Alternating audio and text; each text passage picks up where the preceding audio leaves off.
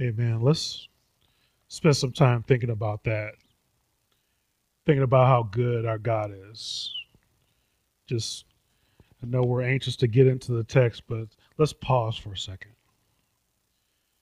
I want you just to pause and really think about what God has been to you, how good God has been to you. When we pray, we have a tendency to just kind of sometimes we get into a rush and we just make some generalities. God is good. Thank you for everything that you've done. But I want you to pause right now and think about some specific things that God has done for you that you're thankful for. I want you to spend some time thinking about how God has shown up for you when you didn't know where to turn. Spend a moment to give God the thanks that he rightly deserves. We spend so much time moving from one thing to another that I think we unintentionally don't think about and are truly grateful for the things that we have. How God has made miracles. He made something out of nothing. What is it for you? The idea and fact that we're able to breathe in and out right now is something that we should be grateful for. The place that you have to live, the food that you were able to put into your stomach,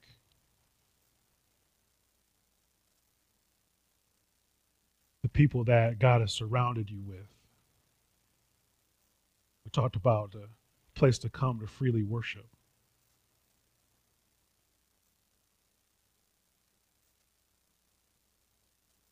What is it for you? What has God done for you in your life? Give him thanks right now.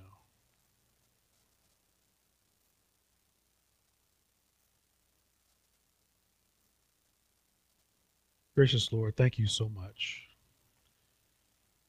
You have been so good to us.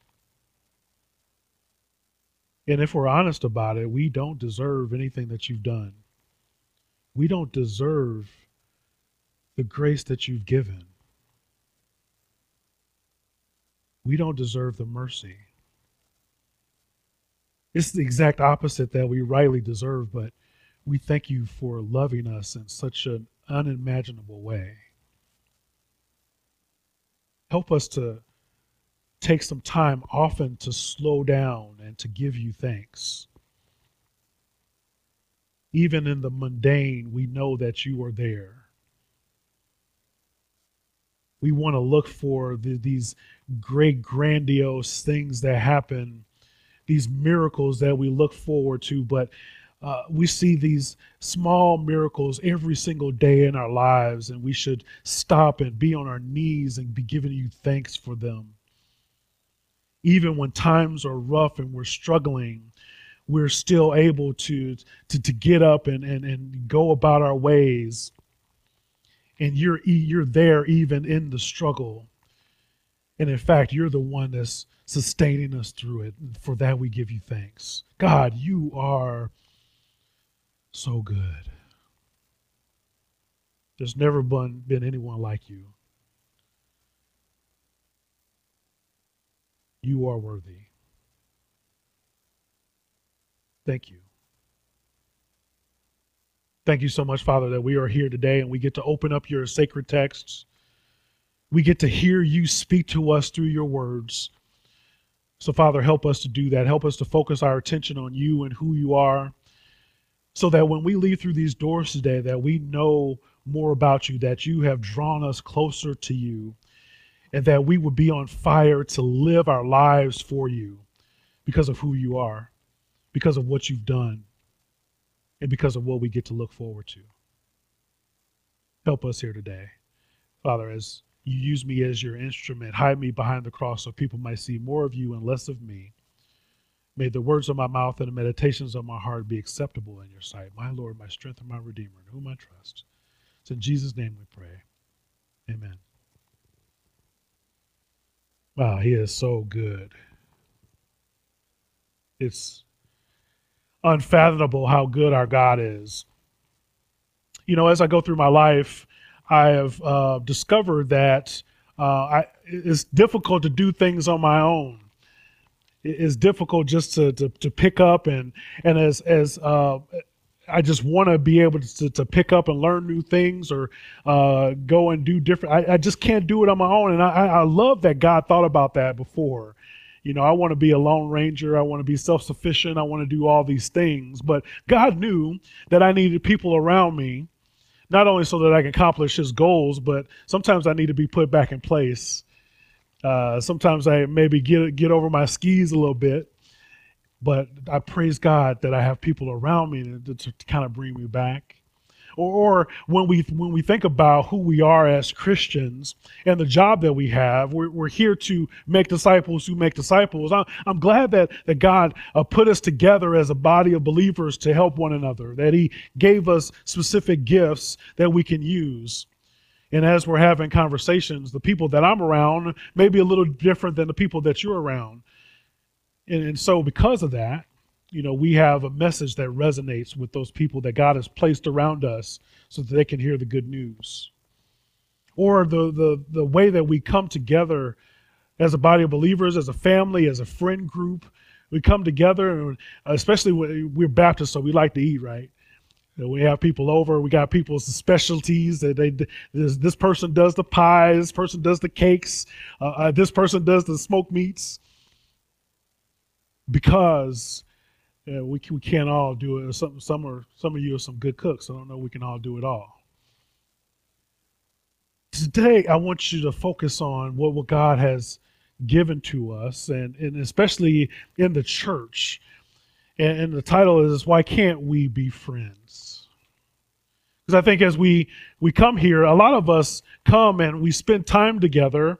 And I love the chatter that we have as we start our service, because we're catching up, like, how was your week and what you've been doing, what you've been up to, what's going on, how you feeling? But I wish that we would be together more than just on Sunday mornings, just for this hour. I wish that we would have not only a friendship, but understand that we're family, and that we spend some time together, that we would encourage one another, that we wouldn't be by ourselves, we wouldn't be isolated the rest of the week. I hope and pray that for us, because it makes us stronger, not only individually, but as corporately, as a body of believers. It makes us stronger together. Today in our text, I want us to see what that kind of looked like as Paul is on his journey to Jerusalem. Look with me in your copy of God's Word. We'll start in Acts chapter 20. We'll start at the end of chapter 20 and verse 36. Here God's Word reads, And when he had said these things, he knelt down and prayed with them all, and there was much weeping on the part of all. They embraced Paul and they kissed him, being sorrowful most of all because of the words he had spoken, that they would not see his face again, and they accompanied him to the ships. Verse 1 of chapter 20, and when they had parted from them, they set sail. And we came by a straight course to Cos, and the next day Rhodes, and from there Patara. And having found a ship crossing Phoenicia, we went aboard and set sail. When we had come in sight of Cyprus, leaving it on the left, we sailed for Syria and landed in Tyre, for there the ship was to unload its cargo. Having sought out the disciples, we stayed there for 7 days, and through the Spirit they were telling Paul not to go to Jerusalem. When our days were ended, we departed and went on our way, on our journey, and they all, with wives and children, accompanied us until we were outside the city, and kneeling down on the beach, we prayed and said farewell to one another. Then we went on board the ship, and they returned home. When we finished the voyage to Tyre, they arrived in Ptolemais and greeted the brothers and stayed with them for 1 day. On the next day, we departed and came to Caesarea, and we entered the house of Philip, the evangelist, who was one of the 7, and stayed with him. We had four unmarried daughters who prophesied, and while we were staying for many days, a prophet named Agabus came down to Judea. Coming to us, took Paul's belt and bound his own feet and hands and said, "Thus saith the Holy Spirit, this is how the Jews at Jerusalem will bind the man who owns this belt and deliver him into the hands of the Gentiles." When we heard this, we and the people there urged him not to go to Jerusalem. But then Paul answered, "What are you doing, weeping and breaking my heart? For I'm not ready only to be in prison, but even to die in Jerusalem for the name of Lord Jesus." And since he said he would not be persuaded, we ceased and said, "Let the will of the Lord be done." And after these days, we got ready and went up to Jerusalem. And some of the disciples from Caesarea went with us, bringing us to the house of Mnason and Cyprus, an early disciple with whom we should lodge. There's a huge chunk of scripture that we have there. And as we read through this portion of the text, Luke describes Paul's journey that he took in order to get to Jerusalem. And it's easy to read past a lot of this stuff. I mean, it seems like, it's telling somebody to come to church and like, well, first you're going to, depending on where you're coming from, you might need to get on 55, you're going to get off on 53. And, it kind of feels like it's just giving some directions as to how Paul is going about getting to Jerusalem and what's going. So it's easy to read past these particulars, but I want to draw your attention to something that is easily missed. I want you to see the community that is surrounding Paul as he's going on this journey. These were much more than acquaintances. These were not just average Joes. They just happened to be there. They chose to be there and to support Paul in this way. Each of these folks had a real and lasting bond, not only with Paul, but each other. They were family. They were friends. Paul not only travels with them, but he stays with them. He visits with them and he works alongside them. And we see this continually through the book of Acts. As Paul is going on his missionary journeys, this is what he's doing. These friends surrounded him. They hang with him through thick and thin, through all these challenges and journeys. And while spending time together, they talk. They weep. And I'm sure they had some laughs together. That's what friends do. That's what family does. The body of Christ is made up of many members, and we're not here to be Lone Ranger Christians. I used to be that guy. They say, well, I'm not going to go to the church. I'm going to attend Bedside Baptist today. I can read the Bible on my own. I don't need to go to a place and have somebody talk at me about the Bible. I didn't get it for a long time. That God had made me to be in amongst other believers so that I can grow with those believers and to get to know the word, but also to grow together and use my gifts the way he's uniquely given them to me for his glory. Even the great apostle Paul needed these people around him. It's easy to read all that Paul written and think about how much of a soldier he was. Man, he was just going out and he wrote the majority of our New Testament and all the great works that he did. But man, it was tough even for him. He's just like every one of us who made in God's image. We were made for community and we are to build relationships. That's how we were designed. Even if we look at Jesus, who was described as a friend of sinners, he also called his disciples friends. John 15:12 says, "This is my command, that you love one another as I have loved you. Greater love has no one than this, that someone lay down his life for his friends. You are my friends if you do what I command you. No longer do I call you servants, for the servant does not know what his master is doing, but I have called you friends. For all that I have heard from my Father, I have made known for you. Brothers and sisters, if you profess to be a Christian, you should look like and live like Christ. So separating yourselves from others, especially other Christians, isn't a Christ-like characteristic. And this is tough for us nowadays, where we're coming out of a season where we were been told to isolate and to be away from others physically, but we were never told, or we should never submit to being isolated spiritually from one another.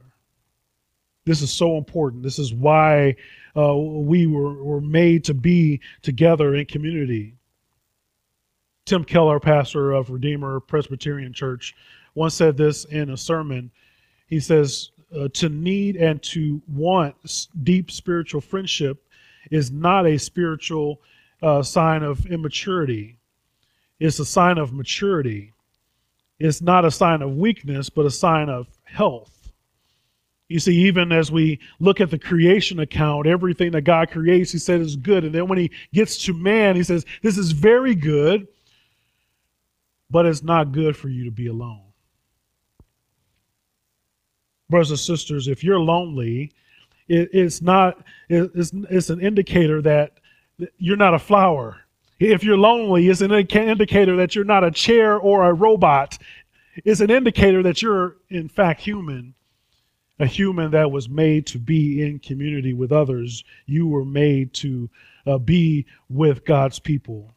Even if you're introverted like I am, you might not like big crowds, but you have those core people, the select group of people that you enjoy, that energizes you, and you want to be around. I know there are many people here that love their pets, and I can understand that pets can be comforting, but they cannot fill the space that a human friend can. Here's the way it works. You need people in your life before you need people in your life. That might sound confusing. It's like breathing air. I talked earlier how we should thank God about being able to breathe, but you don't think about air until it's gone. You don't think much about your breathing until you're underwater and you're gasping. You don't think about it until you get hit with this crazy virus and it impedes your breathing. Now all of a sudden you're thinking a lot about air. The same thing is true of the people around us as we think about our friendships and our families. When you find yourself in an emotional or physical state with nobody to turn to, it's too late. And it's much harder to find someone that you love and trust because you have all these other things going on in your life. And it turns into a vicious cycle. Since you haven't invested in your relationships and friendships, then when you need somebody, nobody's there. And maybe you can pull yourself up and get yourself out of this rut, and then you think, well, I didn't need anybody anyway. I got myself out of it. I'm good. And so you don't do anything about building these relationships in your life. And then something else happens. You go through another season, and now you still don't have anybody around.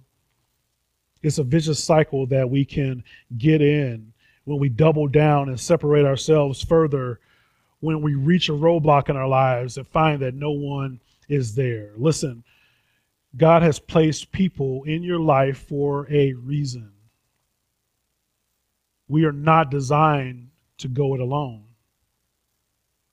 We are designed to be in community. Remember that we are a body with many members. And if one part of the body isn't working, then we have to compensate.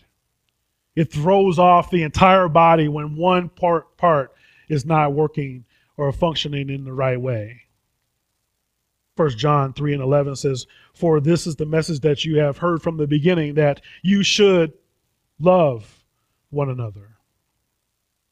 We should not be like Cain, who was the evil one and murdered his brother. And why did he murder him? because his own deeds were evil and his brothers righteous. Do not be surprised, brothers, that the world hates you. We know that we have passed out of death into life because we love the brothers. Whoever does not love abides in death. Everyone who hates his brother is a murderer. And you that know murderer has eternal life abiding in him. Wow. It says everyone who hates his brother is a murderer. That's extreme. But that is the point. That is the goal. That should be an indicator for us that we are not abiding in him. When we enter into a relationship with Christ as believers, we also enter into a life with fellow believers. And this is what we see playing out in our text this morning. Paul journeys to these various places. He opens himself up to the people that he encounters. This is not just the pass by and he's meeting people on the street. These people are doing life together. They're sharing all the things with them. He shares intimate details of his own life, and they're sharing with him. They're sharing with each other. Was it perfect? I think not. I mean, we're dealing with people after all, right? These people weren't any better or different than what we are today. They had their own stuff to deal with. I'm sure they had their selfish moments. They probably said the wrong things. They probably stepped on some toes and it maybe thought like, well, I don't know why they don't do this because I do this and they should do it because I do it. They should know better. I'm sure that happened. I'm sure that it wasn't because that they were dealing with all these things, and I'm sure that these things got in the way. But in 2 Timothy 4, Paul talks about a man named Demas, who was someone who was a fellow worker that had abandoned him. He trusted this man. He'd done some work with him, and all of a sudden Demas decides he's gonna leave. I'm sure that hurt Paul. I'm sure he was disappointed. But fortunately, he had invested in others. He had shared his life and done life with others who were around. That doesn't just write Demas off, but he had others there who were to shore up those things, others that can be there with the relationships already intact so he can call on them for help. Or remember even John Mark, who previously had beef with Paul. Paul was mad. He's like, I don't want this guy. He's already deserted us once. You remember, and Barnabas had to come by. It's like, oh no, I got John Mark. He's a good guy. He just needs to be discipled. We need to just help him out. Paul's like, nah, leave him. Forget about him. I'm not going to go through this again. But later, Paul says, hey, ask John Mark to come. He can be helpful. They patched things up. He was able to see what God was doing in his ministry. And they were able to forgive one another so that they can work and build that relationship again. Man, how easy it is for us just to cut people out, isn't it? Like, well, they didn't do this thing this time, so I'm done with them. That's it. You can't say amen, you ought to say ouch. But we look at Paul and see his example for us, and we see how we can do better, and not just because of our own will, but because of the gospel. It's the gospel that brings them together, and it's because of the gospel that they're able to forge these spiritual relationships.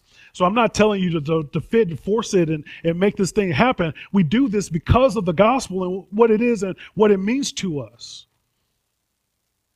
Even as we gather here today, both physically and virtually, from different walks of life, different economic backgrounds, different ethnicities, and many other things, the one thing that binds us together is a common Savior. The one thing that brings us together, that holds our bonds, is the blood of Jesus. And that's the only thing that matters. I don't care who did what to you. Jesus gave up his life for what you did to him. All the things you've done before, all the things you have yet to do, Jesus still saw fit to give up his life for you so that you can have life. Paul tells the Ephesians in Ephesians 4, says, I, therefore, a prisoner for the Lord, urge you to walk in a manner worthy, that is, worthy of the calling to which you have been called, with all humility and gentleness, with patience, bearing with one another in love, eager to maintain the unity of the Spirit in the bond of peace. I think it's interesting here that he didn't tell them to get unified. He tells them to maintain or keep the unity that's been established by God. God is the one who establishes this unity, and he tells us to continue to maintain, to continue to work toward. Our job is to cultivate unity and continuously to work on maintaining it. That's our job. That's our responsibility. It doesn't matter who you were before Christ. We come together as diverse individuals and we bow our knees to Christ together. Together. So how can we expand on this Christian friendship? First, we can practice hospitality. And I'm going to keep saying this until I get blue in the face. So you guys strap in. Now, I'm going to talk about hospitality, and I'm going to hammer this home. You're going to keep hearing me talk about hospitality until it's part of the fabric of this church, that we're hospitable towards one another, not only here, but outside of these four walls as well. All throughout the book of Acts, we see this example. We see it time after time that people are opening up their homes to others. You know, I remember when I was a kid and I would jump on my bike and ride through the neighborhood. Did you guys do this when you were younger? Maybe it's just me. You jump on your bike and start riding around the neighborhood, or maybe you walked. I don't know what you did. But then you get to, you go down and go towards your friend's house and you see all the bikes outside his house.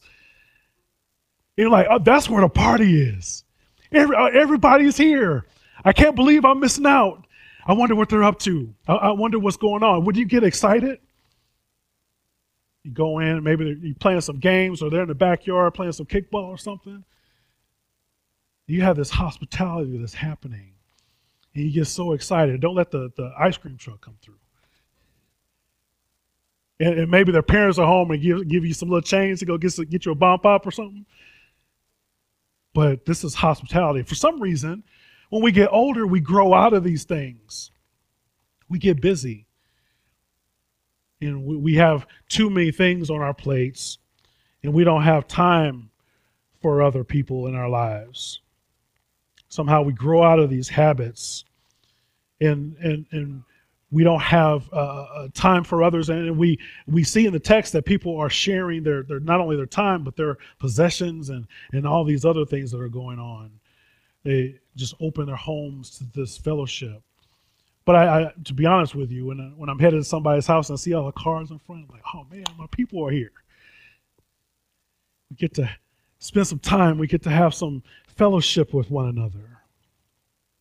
And as we go through, as I read through the text, we see Paul makes the rounds, doesn't he? So it's kind of like if you were, thinking back as a kid, right? So you stop at one house and you hear other people at somebody else's house, and so you journey over there, you go to the next house. That's kind of what Paul is doing here in the text. He's going from place to place, and they're all doing the same thing, and loving on him and cherishing him and fellowshipping with him and all the other believers. We see him in Tyre and Ptolemais, Caesarea. Then he gets to Nason's house in Jerusalem. These folks are treating their homes as a gift from God. They're using it as a tool to reach others. We have the same opportunity here today. God has given us our homes. He's given us some means so that we can be hospitable towards others, that we can be so grateful for what he's given to us that we just have to share it with somebody else. James 1:17 says, every good gift and every perfect gift is from above, coming down from the Father of lights, with whom there is no variation or shadow due to change. You see, God has welcomed us into his family, so we should happily welcome others into ours. to welcome people into our homes, but more importantly, we're welcoming people into our lives. I get that the times now are a little different. Some of us are more comfortable than others having folks in our homes. I get that. But how else can we show hospitality? What else would it look like for us to show that here? How do we express it? I'm convinced that the spirit of hospitality begins with the openness of welcome, just being welcoming to others. Just going and having a conversation with them. If they share something with you, like, how was that? Last week we talked about your job interview. How did that go? That means we're listening, that we're interested, and we care. I believe that's another way to show hospitality. The next way for us to expand our Christian friendship is by showing affection. If we look at the scenes that we have here at the end of chapter 20 and throughout chapter 21, these friends, they display the visible and physical affection that they have for one another. We see them crying and they're hugging and all this other stuff. Acts 20 and 37 says, and there was much weeping on their part, and they embraced Paul. They kissed him. When I was a kid, I remember going to see family on the weekends. And it was tough for me as a kid because we would be there all day. I mean, we get up and just be there, and they're just talking and doing all this stuff. And my mom would say that it's time to go, and I knew it wasn't time to go. And she would say, let's get up and let's go, but they would just keep talking. They would say, okay, we're going to go. They just keep on having a conversation. So soon, after a while, she'll stand up like, okay, yeah, no, this time really, we're about to go. But they just kept talking. And it seemed like every 10 or 15 minutes, we'd inch just another step because they kept talking. We get our coats on, we go and hug and kiss everybody goodbye, and they walk us to the car, still talking. And so it wasn't until, we're in the car, got the car in reverse, and about to drive down the street, like, okay, now we're really going to leave. But as I look back on that, and as painful as it was as a kid, I look back and I can see the love. I can see the affection that everybody had for one another. I can now look back on that fondly because we were spending time with one another and we didn't want that moment to end. We loved each other so much that we just, if we could stop time and put it in a bottle, that's what we would have done. When I look back on that time is so precious to me now, to know that the people around us and love each other in that way, loved us so much that it was just hard for us to part ways and just go back home. We wanted that time to continue. At the end of chapter 20 here, we see something much deeper. They knew that there were some challenges ahead for Paul, and they figured that this might be the last time that we get to see him. For most of us in our family, hey, we're going to see each other the next weekend, most likely. But in this case, they were like, man, the Holy Spirit has shown us that there's some challenges ahead for Paul. This might be the last time that we get to be with him. We get to share this time. So the brothers and sisters urged Paul not to go to Jerusalem because they knew what was ahead. Man, I wish that for us, that we would show so much love and affection for one another that we wouldn't want this time to end. That we would be looking forward to the next time so much, like, I can't wait until next Sunday. I got to have you over. Let's get together for lunch. Let's do some coffee together. Let's just hang out. A matter of fact, I can meet you when I'm on my way from work to the next place. I got 10 minutes. Let's meet in the parking lot so I can see your face. Wouldn't that be something? One final way for us to expand on Christian friendship is through praying together. Acts 20 and 36 says, and when they had said these things, he knelt down and prayed with them all. 21 and 5 says, when our days were ended, we departed and went on our journey, and they all with their wives and children accompanied us until we were outside the city, and kneeling down on the beach, we prayed.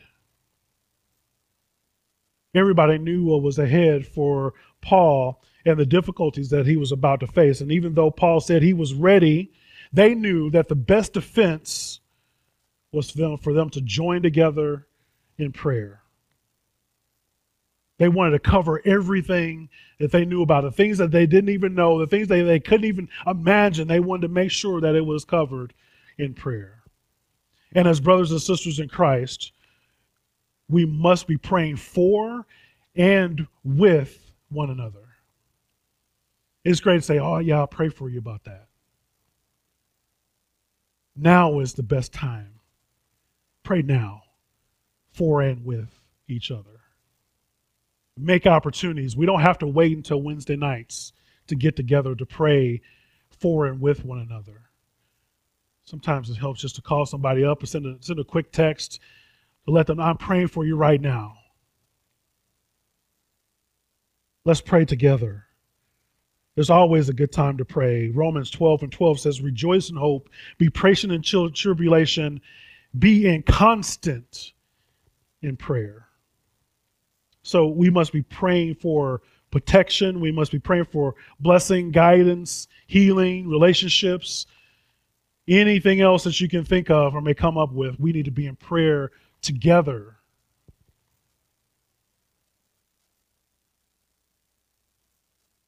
So my question, why can't we be friends?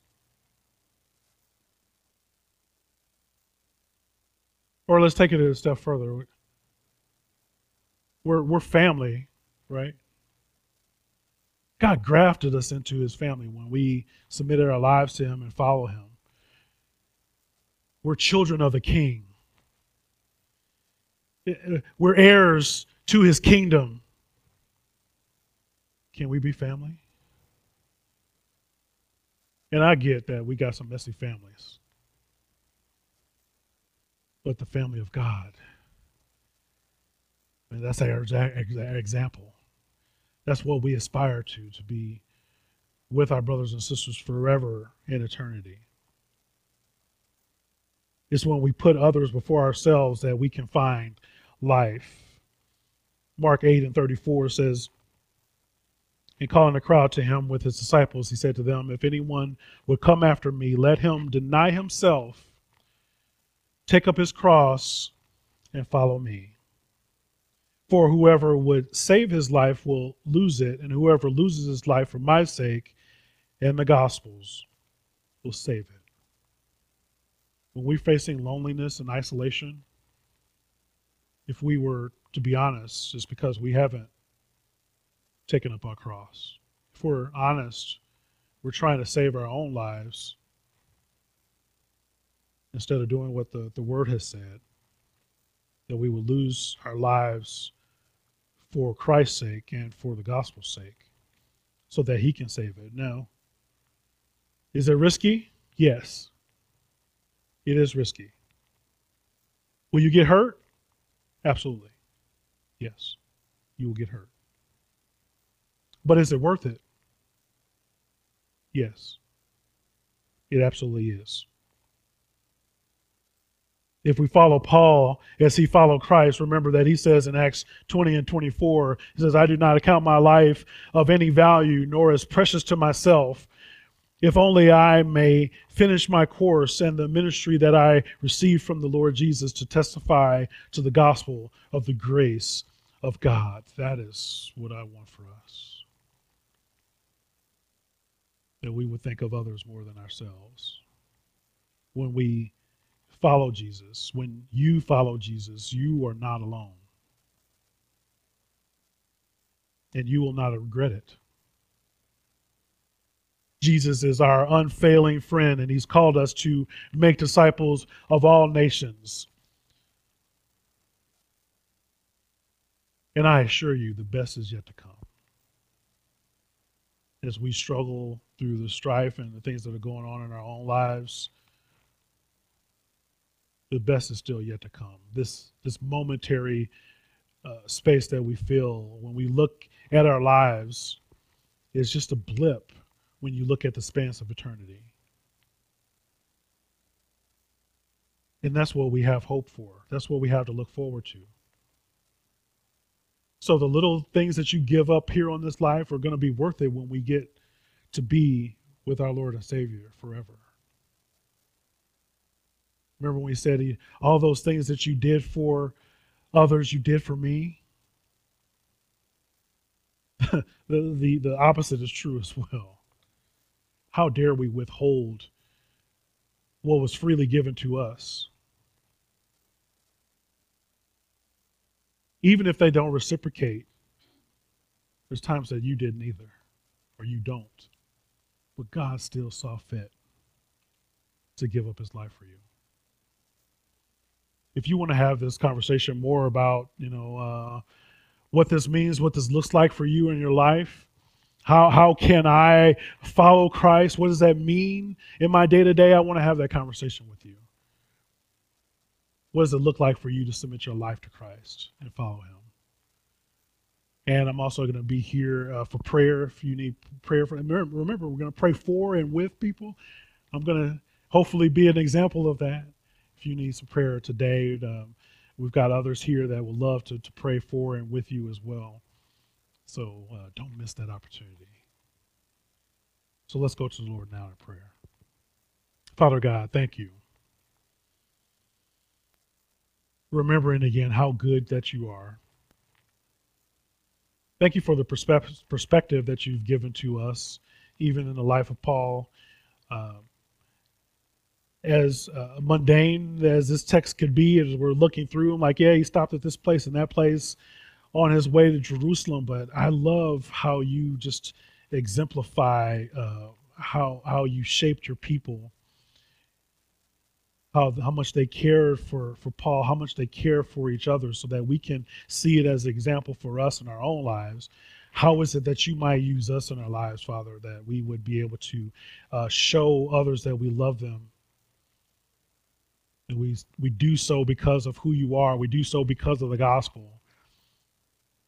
Not necessarily for the reciprocation that we might have received in this life, but for what we have awaiting for us in eternity. Help us to keep our face looking that way, looking toward eternity and what you have in store for us. So we thank you for all these things in Jesus' name. Amen.